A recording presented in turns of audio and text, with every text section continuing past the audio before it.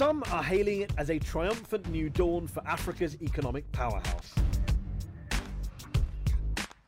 But Nigeria faces some of the same old problems, creating jobs and feeding its poor, as well as a more recent and more brutal challenge: Boko Haram. Boko Haram will soon know the strength of our collective will and the commitment to rid this nation of terror. Bringing back the girls kidnapped by these vicious insurgents, however, has become increasingly politicized. He should take the issue of the Chibok girls at the top of the transition agenda. In the midst of the violence, the Nigerian political elite enjoys the spoils of widespread corruption, while absolute poverty continues to rise. But how much of Nigeria's troubles, and those of other African nations, are due to neoliberal policies imposed by agencies such as the World Bank? I'm Mehdi Hasan, and I've come here to the Oxford Union to go head-to-head with Obiageli Ezekwesili, one of Nigeria's best-known politicians, former World Bank Vice President, and the woman behind the Bring Back Our Girls campaign. I'll ask her if Nigeria is on the verge of becoming a failed state, or whether it can fulfill its potential and defeat both systemic corruption and Boko Haram. Tonight, I'll be joined by Richard Dowden, Executive Director of the Royal African Society in the UK, Priscilla Wipo, a British-Nigerian broadcaster and commentator, and Richard Eaterman, a Nigerian economist at the University of London's School of Oriental and African Studies.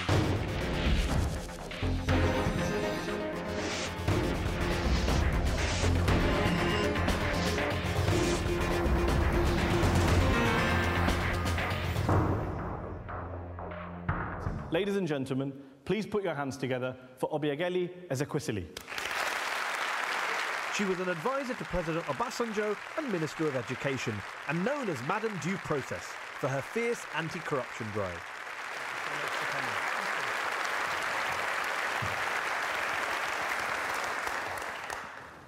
Obiageli Ezekwesili, you coined the phrase "bring back our girls" in relation to the horrific abduction of more than 200 schoolgirls by Boko Haram in Nigeria in April of 2014, a phrase which then became a world-famous Twitter hashtag viral campaign. People like Michelle Obama, the First Lady of the United States, endorsed that campaign.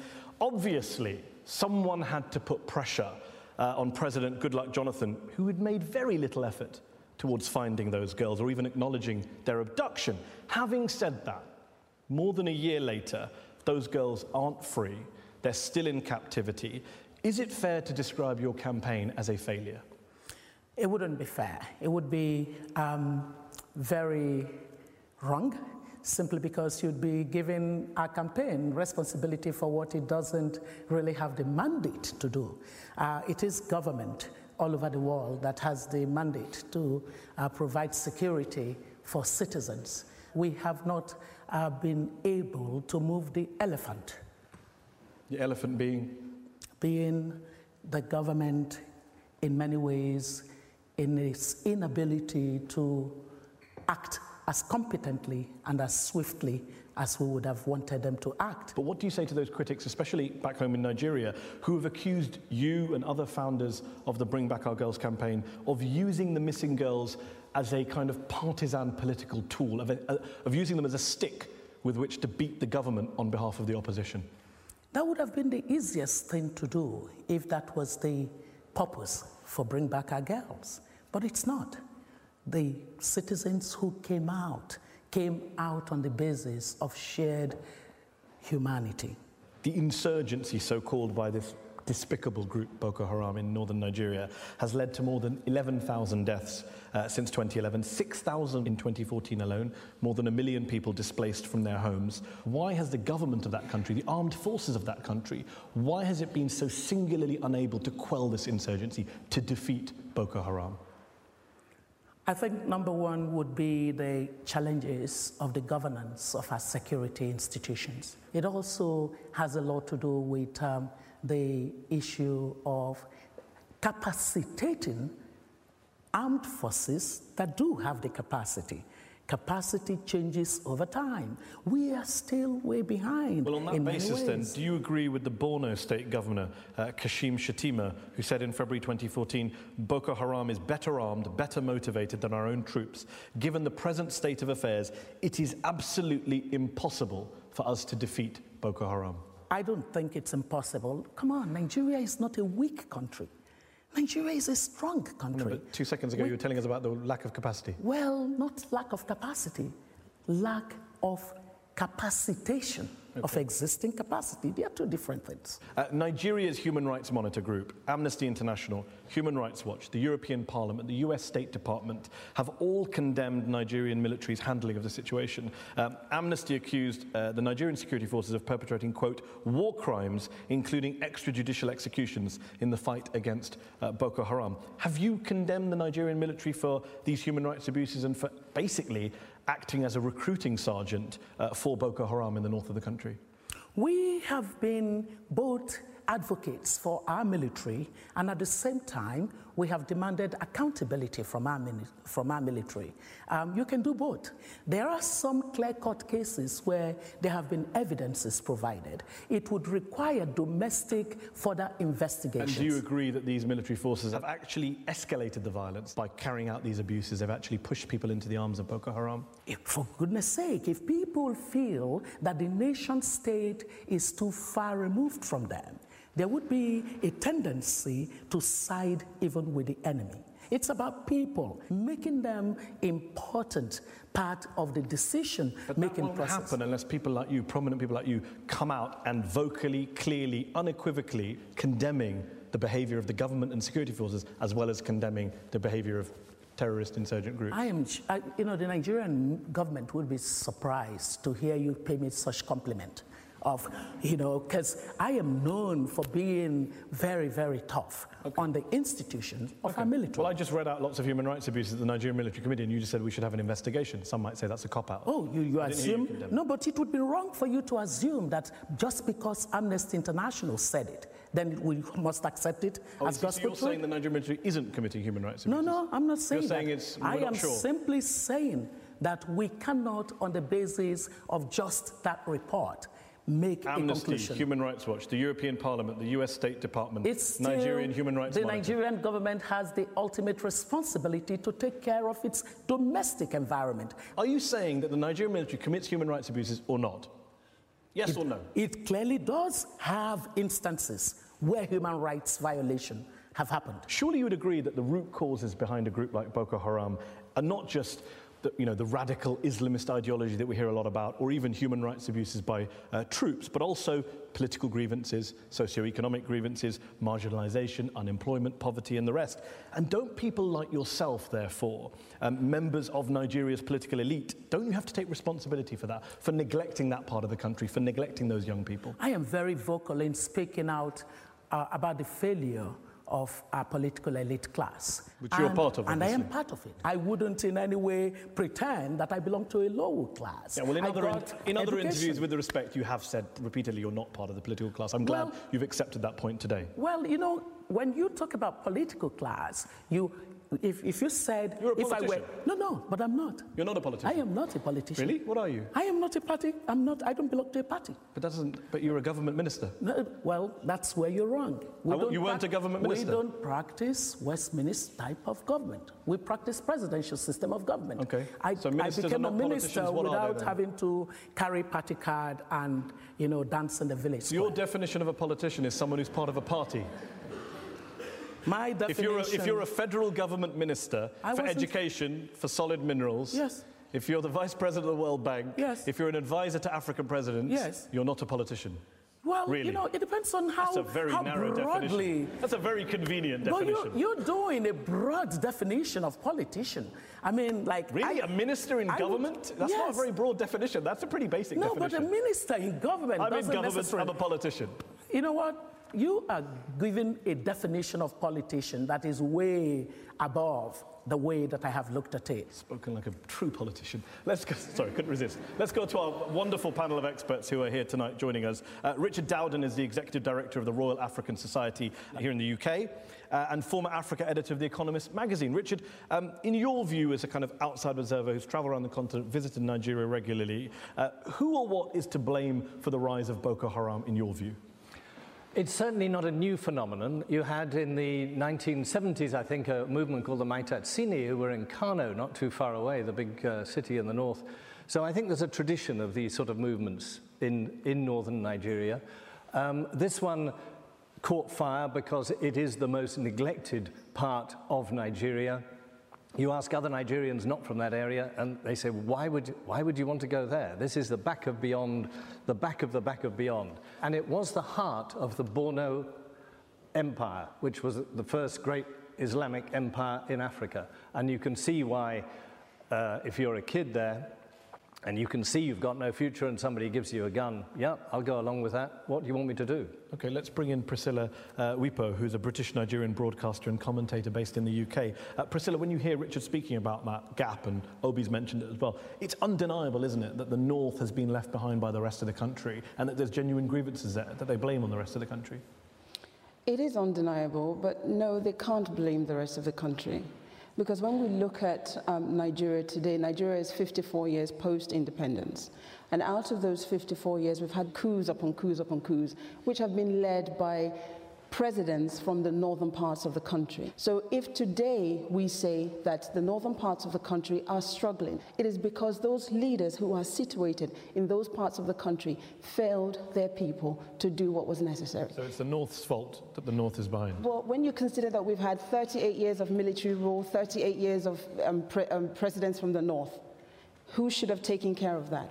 Let's bring in Richard Iterman, who's a Nigerian researcher and writer at the School of Oriental and African Studies in London. What's your response to what Priscilla's saying about this? When people are disenfranchised, one way or the other, whether or not it's a certain group of people or the whole nation, there is the tendency to fight back the system. And religion is then used to legitimize that struggle. And that's what's happened to the North. And I think certain people have been disenfranchised. If you consider the level of poverty, the level of unemployment, and the level of inequality. And at the end of the day, someone's got to be blamed for it. And you would point the finger at central government. And I think the political elite, over time, has to take responsibility for the level of degradation. Obi, I just want to ask you, moving the conversation on, a recent headline to a piece by Sarah Chase, who's one of the world's leading experts on corruption, read, "Nigeria's in-your-face corruption may be fueling Boko Haram terrorism." In fact, plenty of analysts have pointed out that Boko Haram, before it became a very violent organization, started off life as a kind of rebel group protesting against the corruption of the state, of the police. My question to you is this: why is corruption, in your view, so rampant in Nigeria, so systemic in Nigeria today? The Anti-Corruption Monitor Transparency International, which you helped found, it ranks Nigeria as the 38th most corrupt country on earth. That's a disgraceful position to hold, isn't it? The major cause is the failure of the institutions of the state to function as effectively as they ought to, because of the system of governance that we had. But the government of President Obasanjo, which you were part of for several years, that was pretty corrupt too, wasn't it? And some would say it was even more corrupt than the military dictatorship of Sani Abacha that came before it. It was as corrupt, at least, as the current government that's been accused of corruption. That was a government you were part of. I really like empirical evidence. And right now, you don't have any. You just simply assume. If you look at the Transparency International rankings, they were pretty bad under Obasanjo. Well, actually, they didn't really rise radically. They rose and fell. Well, you're wrong there. But you reject the idea that the Obasanjo government was as corrupt, or not, if not more corrupt, than governments that came before. There was no way it could have been more corrupt than the government of Abacha. Okay. I'm sorry. Can I ask you? Let's just. Okay. Well, on that note, I mean, let's just agree that you did not even make that statement. I'm not going to agree. I'll tell you why I don't agree. way, I don't have empirical evidence, but let's do some eyewitness evidence. Thanks to WikiLeaks, we know that Nuhu Ribadu, the man appointed by former President Obasanjo to head his Economic and Financial Crimes Commission, he told the US ambassador in 2007 that, quote, even more than the Abacha days, where Abacha was the sole thief, corruption under Obasanjo's 8 years was far worse because everyone stole. No doubt Obasanjo did as well. He added, Oba was a political machine. He just knew how to play the game for the international community and cover his tracks. The next person you should invite to your show would be Nuhu Ribadu. You reject his view? No, it's not about rejecting his view. I don't have counterfactual evidence on the basis of which to reject it. Okay, let me rephrase the question. What's your response to the corruption chief appointed by President Obasanjo, who says the president who appointed me is more corrupt than the military guy before him? What's your response to that? My response to that would be, why did you wait until after the fact to actually, make he said that? During, he just said it in a private conversation, which WikiLeaks then leaked to us all. Then, that would really question the issue of the institution that was responsible for fighting corruption. Well, I'm glad you mentioned that, because he was the head of the Economic and Financial Crimes Commission, which President Obasanjo, who you served under, appointed. You were an advisor to President Obasanjo in 2003 when he set that commission up. 8 years later, Human Rights Watch reported in 2011 that senior political figures who have been widely implicated in corruption have not been prosecuted. Human Rights Watch also noted that the EFCC was selective, dictated at least in part by Obasanjo. Their agenda was dictated by Obasanjo. Do you accept, in hindsight, that that government you were part of, you were basically, no one's ever accused you of corruption personally, but you were basically window dressing for a very corrupt regime? And here today, even today, you won't acknowledge that fact. Well, I don't know about window dressing. One thing that I was known for was my inability to be an image launderer for anyone. I mean, even the President Obasanjo that you are talking about would tell you that anytime, any day. Okay, so anytime, any day, this evening, in the Oxford Union, how corrupt was President Obasanjo in your view? Is that supposed to be a question on the basis of some factual thing that you're putting before me? I don't have the factual evidence, but you were the woman who worked in government. Well, you were nicknamed Madam Due Process. Well, listen to me, President Obasanjo. So what did you make of President Obasanjo's record? Well, my sense of President Obasanjo was that he gave me the freedom to define the work that I did in ensuring that public procurement was more transparent than it used to be. With respect, if you're not a politician, you should be, because these are not answers to my questions. I asked you, how corrupt is President Obasanjo? How corrupt was he? His corruption chief says he was more corrupt than Sani Abacha. What is your view? Little bit less corrupt? Little bit more corrupt? Well, listen to me. I already said to you that I do not do anything on the basis of anecdotes. I answer my questions. I'm not asking you to give an anecdote. I'm asking you to give your opinion. No. How corrupt do you think, as a minister in that government, President Obasanjo was? You're Madam Due Process. Tell us. No. You're not going to make me say that somebody for whom I have... Well, then you shouldn't really go around saying I don't launder people's images, because you are refusing to comment on a public figure in Nigeria. Many people think he's corrupt. His own corruption chief thinks he's corrupt. Well, you won't tell us whether you think he's corrupt. Did you ever raise the issue of corruption in government about your colleagues? About what your colleagues were doing? I did. I wasn't popular for that. Okay. The issue that is very clear to me is that based on the track record of what happened in that administration, it had serious corruption challenges. This is great rhetoric. You're saying that government was corrupt, you raised issues, you caused problems, and then I say to you, the person who ran the government, you say no comment. I'm confused as to why you cannot tell us why the former president of Nigeria, who ran, according to you, a corrupt government, you just told us there was lots of corruption in that government, was the president himself corrupt? Well, now you're really putting words in my mouth. Because, you see, one of the things... You just told us that there was widespread corruption in the government you were part of. Of course, every government has element of corruption. Okay. But don't characterize it in the way you did. Okay. Otherwise, it would be completely different. Okay, let me rephrase it exactly with these words. The government you were part of, which had elements of corruption, was the president aware of those elements or part of those elements? He was aware of the elements of corruption, and it was his responsibility to tackle those issues of corruption. Did he tackle it in your view? We didn't succeed fully. Okay, let's go back to our panel. Richard Eaterman, why in your view is corruption so endemic in Nigeria today? And was the government that Obi was part of, in your view, was that less corrupt than other governments that we've seen? I don't think individuals like President Obasanjo or even Dr. Ezekwesili should be blamed for or can do everything. Because it's institutional. This is very endemic and institutional. Okay, and what I think that should be done is institutions that can arrest that instead of individuals. Let me just pick up that point with Priscilla Wipo, who's, you mentioned military rule earlier. Nigeria had a series of corrupt and quite brutal military dictators, but yet you still have democratic governments of all persuasions plagued by corruption. How do you break the cycle? I think specifically for Nigeria, it's a matter of time. The country needed to be restructured, and it needed time to do that. We needed a constitution, we needed to have laws, we needed to have all of that. So those things were put in place. I think now what we're beginning to see, you made mention of Transparency International. 4 years ago, 5 years ago, we were number 2. Today, we're number 38, as you made mention of. That tells us that something is obviously happening to deal with the corruption. Richard Dowden, Obi is often described as Madam Due Process, anti-corruption champion. Do you think her legacy, political legacy, is one of having successfully fought corruption during her time in office? I think personally, yes. There's no question about it. She's admired for running a department cleanly and very well. But in a government that, as time has gone by, it shows that it was extremely corrupt, and especially towards the end. Just before we go to the break, it's true, of course, that Nigeria has the biggest economy, biggest population in Africa, but given these problems of corruption we've discussed, of institutional problems we've discussed, poverty has been on the rise, inequality on the rise, we've talked about the horrific levels of violence and chaos. Is it accurate, in your view, to say Nigeria is on the road to becoming a failed state rather than on the road to becoming a regional superpower? That is a very complex question.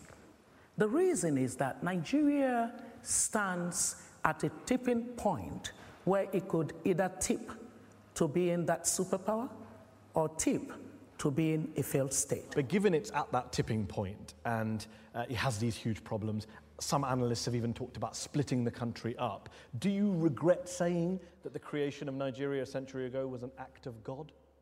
I don't regret it one bit. You're telling me to deny my fate? No, I'm not telling you to deny God. I'm just wondering why you think the British Empire was God. The British Empire had nothing to do with it. They may have been facilitators of the process, but they did not create Nigeria. You think Nigeria is a divine creation? I believe that Nigeria is divinely ordained. And really? Yes. And you know what? I am not even one bit ashamed to affirm my faith. The issue So if it were to break up, would that cause a crisis in your faith? Well, I would say to you that if Nigeria were to break up, it would have happened during the Nigerian Civil War. The fact that we did not break up means that there is a common destiny that we share. We don't have a religious issue. We don't have... You don't have a religious issue? It's not a religion issue. It's not an ethnicity issue. It is not any other primordial issues that we're dealing with. We're dealing with the failure of our elite class to galvanize a shared vision for our society. And one final thing.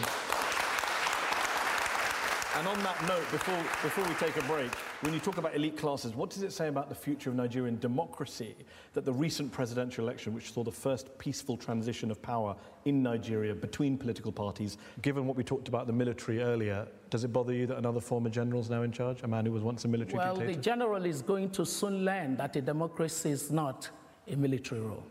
Okay, and on that note, we're going to take a break. In part 2, when we return on Al Jazeera, we'll be talking about the role of the World Bank in Africa. Obi is a former vice president of the World Bank. We'll be hearing from our panel again, and we'll be hearing from our audience here at the Oxford Union. Join us after the break.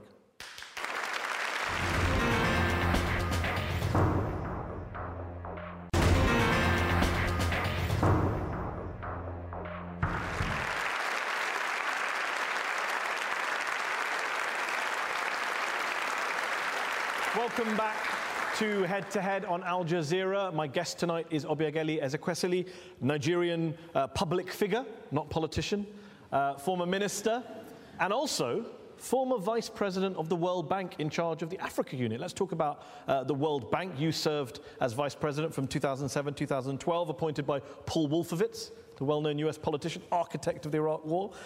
What do you feel you achieved the bank achieved in Africa during that period, especially given the global financial crisis happened during that period, and Africans were hit pretty hard by a crisis that they didn't cause?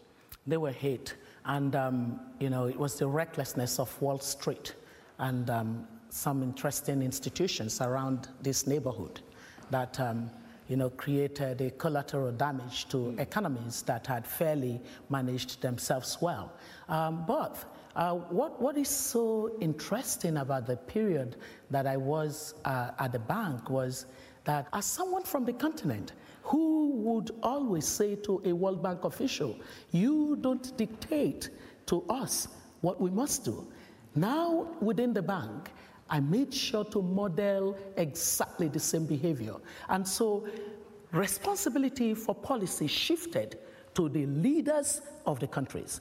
And they began to understand the universal application of just good housekeeping with public finance. That helped a lot. Well, you talk about good housekeeping with public finances. The bank's critics would say that for all its good deeds and good intentions, it pushes the same pro-austerity, pro-corporation, neoliberal agenda in Africa, which helped cause the global financial crisis in the first place. Listen to the view of Joseph Stiglitz, the former chief economist of the World Bank and Nobel laureate. He says, I became convinced that the advanced industrial countries, through organizations like the World Bank, were not only not doing all that they could to help these developing countries, but were sometimes making their life more difficult. That's undeniable, isn't it? Yeah. Part of what Joe Stiglitz, a good friend, said led to many changes. So that by the time I was at the bank in 2007, some humble pie had been eaten by both Bretton Woods institutions in many ways. We had, clearly there had been evaluations. And the International Monetary Fund. Yes, the International Monetary Fund. But the two institutions are in a battle for relevance going forward. And relevance means that the global financial architecture, as we knew it even a decade ago, is not the same.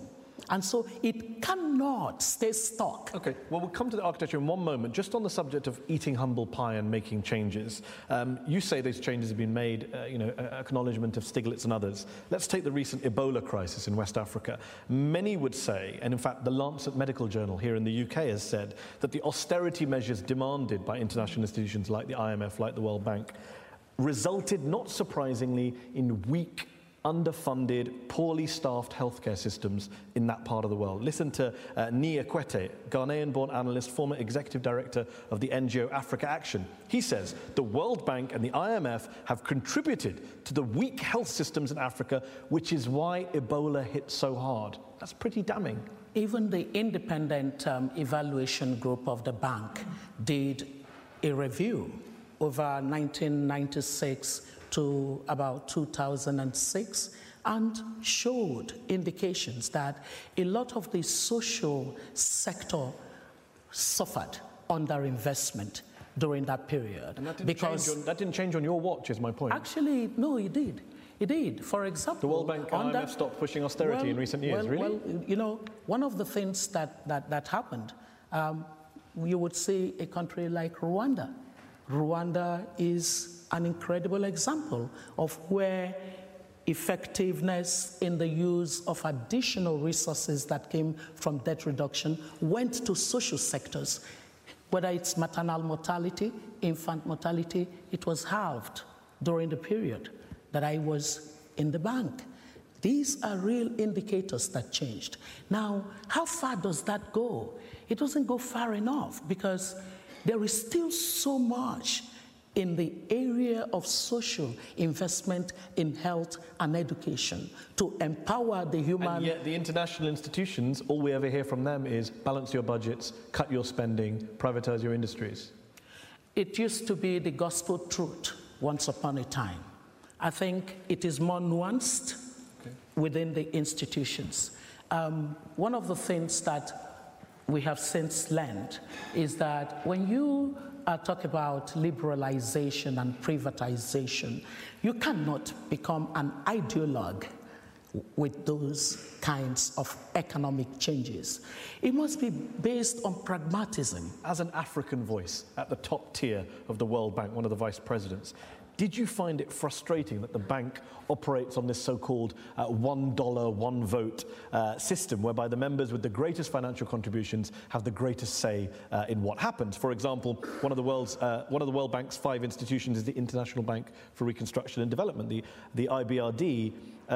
49 sub-Saharan countries have 5% of the vote in the IBRD, while the US, Japan, Germany, the UK and France have 36% of the vote in that institution. Do you think that's fair, democratic? It wasn't even seen as fair by the countries you mentioned. After a while, they recognized that this was not the way to go. And so there's been an agenda to improve and to rebalance.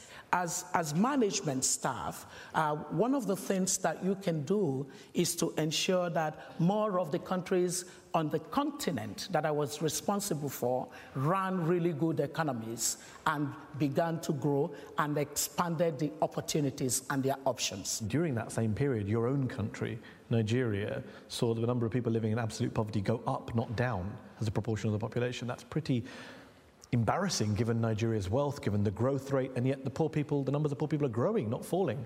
It's because, there is a disconnect often between growth and poverty reduction. Whereas growth is a necessary condition for poverty reduction, but it is not sufficient in of itself.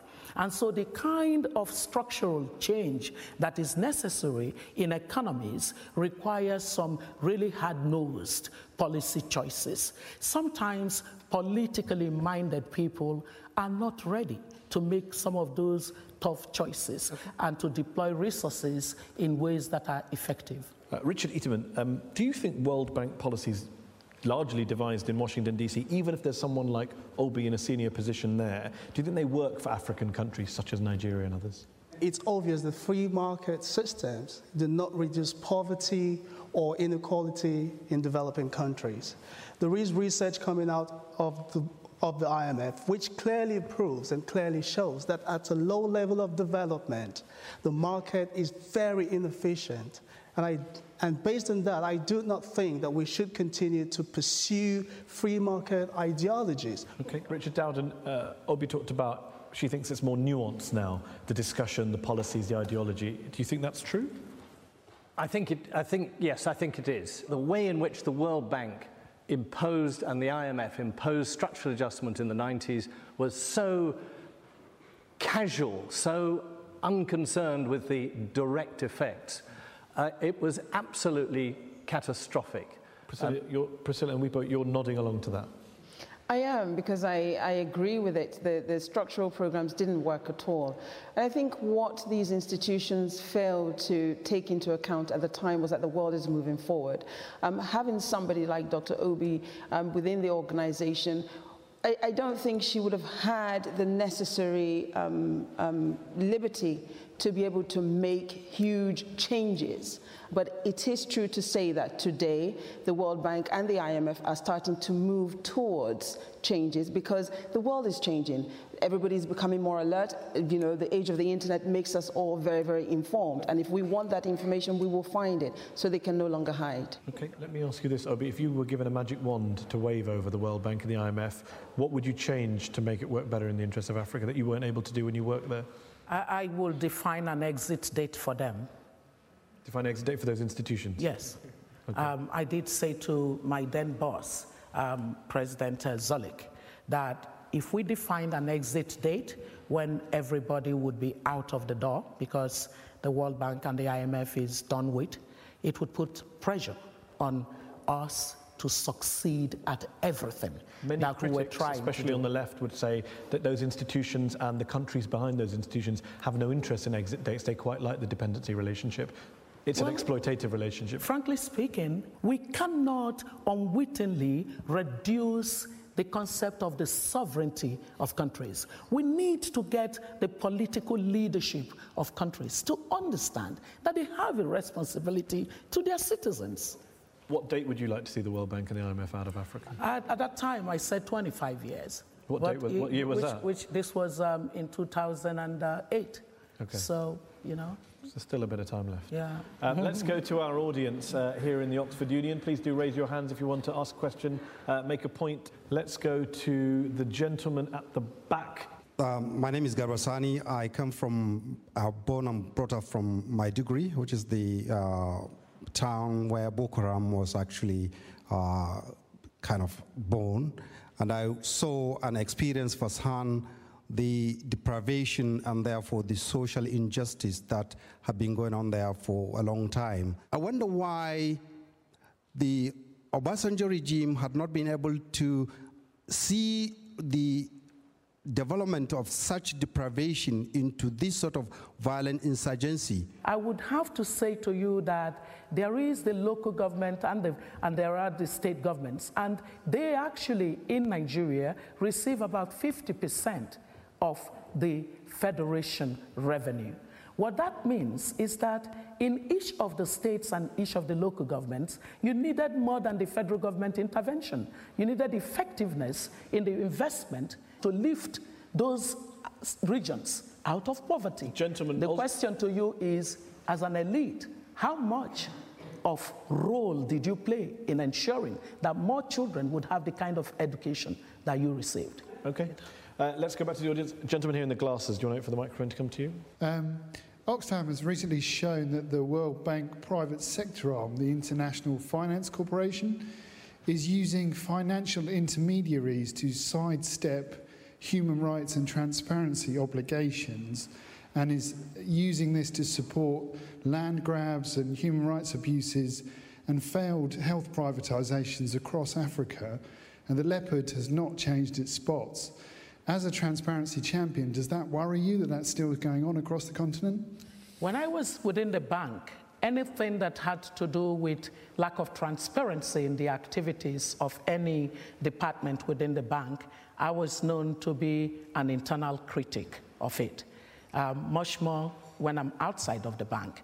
It is important that the bank and its subsidiaries should act above board in every activity that it engages in. I think that in many ways the bank has opened up more, but a lot of people don't realize that there are many tools on the basis of which to demand even a widening of the scrutiny. With respect, this gentleman is saying that based on current ongoing practices, the bank, which you say has changed, hasn't changed. The leopard hasn't changed its spots. No, I mean, you can't use one item. What he said is about the IFC and its private sector activities. Sometimes it moves away from being a development institution to being an institution that really wants to make bottom line profit. And in the process of that, it might enter into arrangements that may need to be scrutinized a little bit more. It's a question for the lady there. What role do you think the legacy of colonialism plays in the problems of Nigeria today? Significant role, in the sense that we just talked about corruption. The truth is that until colonialism, the communities tackled corruption in ways that visited communal sanctions on bad behavior. You knew predictably that when you behaved badly, you got the cane. Now, with colonialism and the advent of the modern civil service, there was not a convergence between existing traditional institutions for sanctioning bad behavior and what was considered as do you know what they call public service in Igbo land, where I come from? Olu Oyibo, the white man's work. So something so alienated from the people, they did not care to demand accountability from it. So that was part of the effect of colonialism. Okay, gentleman here in the tie. My question to you is for you, about you. Now we are having a change in government. What role do you see yourself playing, as a constructive critic or a collaborative insider? Thank you. I have done 6.5 years in government. It would take extraordinary persuasion of the divine to have me get back again into government. But you're not ruling it out? I just told you who would have to extraordinarily whip me into line. Okay. Let's go to the lady here, and then I want to go to the back again. I'll go to that lady there in the front row there. We have all agreed that this current government has failed in security, especially with the Bring Back Our Girls. I am a major campaigner for the Bring Back campaign. Now we are about to have a new government. How do you think we can actually move the agenda forward? Shall we continue to campaign, or shall we engage the government, the new leadership, to find a new strategy towards dealing with this issue on how to bring back these girls? Because we need to have an answer. Are these girls still alive? Where are they, and why are we not able to get them back? We have already made it clear to the incoming administration that during the transition period, we expect them to rise to leadership on the issue of finding our girls. And so that the transition agenda that they are defining with the existing government must be one that puts the rescue of our girls at the very top of the list. There is no counterfactual evidence to make us stop hoping that our girls are alive and will be brought back. And what do you say to people who say that hundreds, if not thousands, of people have been abducted in Nigeria, and we all focus on these poor girls, and those others are maybe forgotten? Well, I don't think that there's anywhere in the world where 276 people were abducted at the same time ever. And that therefore meant that it was necessary for us to use their abduction as a basis to make an inroad into the larger issue that affects many more people. So I'll get to that lady in the green top, and then that gentleman in the white shirt with the beard has been waiting as well. You mentioned that Nigeria is currently at the tipping point. And I would just like to ask what are your views on the three top priorities for this incoming administration to lay the proper foundation for change? Time is short. How about one top priority? So one top priority is going to be to set the governance system right again, to completely overhaul the systems for the prevention of corruption, to then make sure that the institutions that exist to sanction corruption actually work. That way, it would be a deterrent to bad behavior. For as long as corruption is rewarding, many more people would vote for corruption. And prosecute people from all parties and all governments who've been involved in it? That has to be the supremacy of the law. And Even former presidents? Anyone. If you investigate and find anyone guilty, they must go before the law. Okay, lady here. The recent Ebola exposed weaknesses in healthcare system in West Africa. How can the World Bank and other donors ensure that their investment leads to improvement in healthcare system investment with a long-term sustainable approaches, and what can they learn from other countries in Asia that have graduated? I would speak as an African and say, how will African countries ensure that sensible people manage their healthcare systems? That's giving the World Bank a pass, surely. No, it doesn't give the World, because the Minister of Health must be able to say to the World Bank health specialist, this will not work here. I don't want it. I'm not sure it's as easy as that, with respect. Gentleman there with the beard. Yes, who I promised to come to her. Yes, you? You're a great example of a female leader. The campaign on Bring Back Our Girls has, at very least, brought huge visibility to it. Can I ask a wider question about women's rights? One should be done in Nigeria, and one should be done by the World Bank to improve the lot of women. The first thing is to actually educate as many women as possible. The more that we can push the agenda for girl-child education, the better. And that's part of why I am insistent on the Chibok girls being rescued, because it would be a very important signal to girl-child everywhere that education would not cost them their lives. Okay, the lady at the back wall, yes, you, right against the wall. Nigeria is currently the largest economy in Africa. Do you think we will soon see a decline in its growth caused by Boko Haram's actions, as economic growth and conflict don't go well together? Thank you. Oh, certainly it would have an impact. A lot of critical infrastructure investment cannot happen in an environment of war. This lady here and this gentleman here who's been waiting. So much has been said about Nigeria's long-standing reputation for corruption. Do you think there's a place in Nigeria for a welfare system? Do you think it's feasible it could be introduced, and do you think it will help combat corruption? Already, the Goodluck Jonathan administration has actually taken very important steps to begin to design social safety net system. I think it would be to do even more in improving those systems, and also to basically look at the issue of youth unemployment. It's a source of implosion in any society. Okay, I promise this gentleman the last question here in the jacket. My question pertains to the finding of the abducted Chibok girls. I was going to ask, beyond appealing to the Nigerian government and I suppose other foreign nations to help with securing the release of these girls, has your organization considered the use of other channels which might not require the approval of the government in finding and securing the safe release of the girls? I mean, it's a failure. It's a failure of the world that we are today not sure whether the girls are situated in one location or the other. Even when our Chief of Defense had told us some time ago, in May 2014, that they knew where the girls are. And suddenly we don't know where the girls are. And suddenly we think we cited them. Enough of the contradictions. So the parents asked for independent private investigators. And we did go out of our way to begin to find any of those channels. So it is a good thing that you asked. Are you one?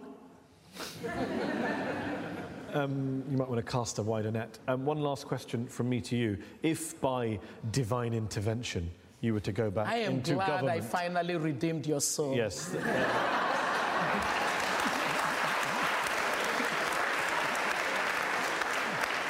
If by divine intervention you were to go back into government, what would you do differently this time? I would spend much more time than I spent with citizens groups. The demand side for good governance is ultimately what builds institutions. Governments can create entities, but they are mere agencies. In order to make them enduring institutions that respond to the needs of the society, the citizens must feel a sense of ownership for those institutions and demand that everything that they need in order to be effective is given to them. I have coined a concept called the office of the citizen. And I have said to my fellow citizens that the office of the citizen is actually the highest office in the land. That's what underpins good governance. Well, on that note, we'll have to leave it there. We've run out of time. Thank you so much for joining us here on Head to Head. Thank you so much to our panel for coming here tonight. Thanks to our audience, as usual, here in the Oxford Union. Thanks to you all for watching at home. Good night.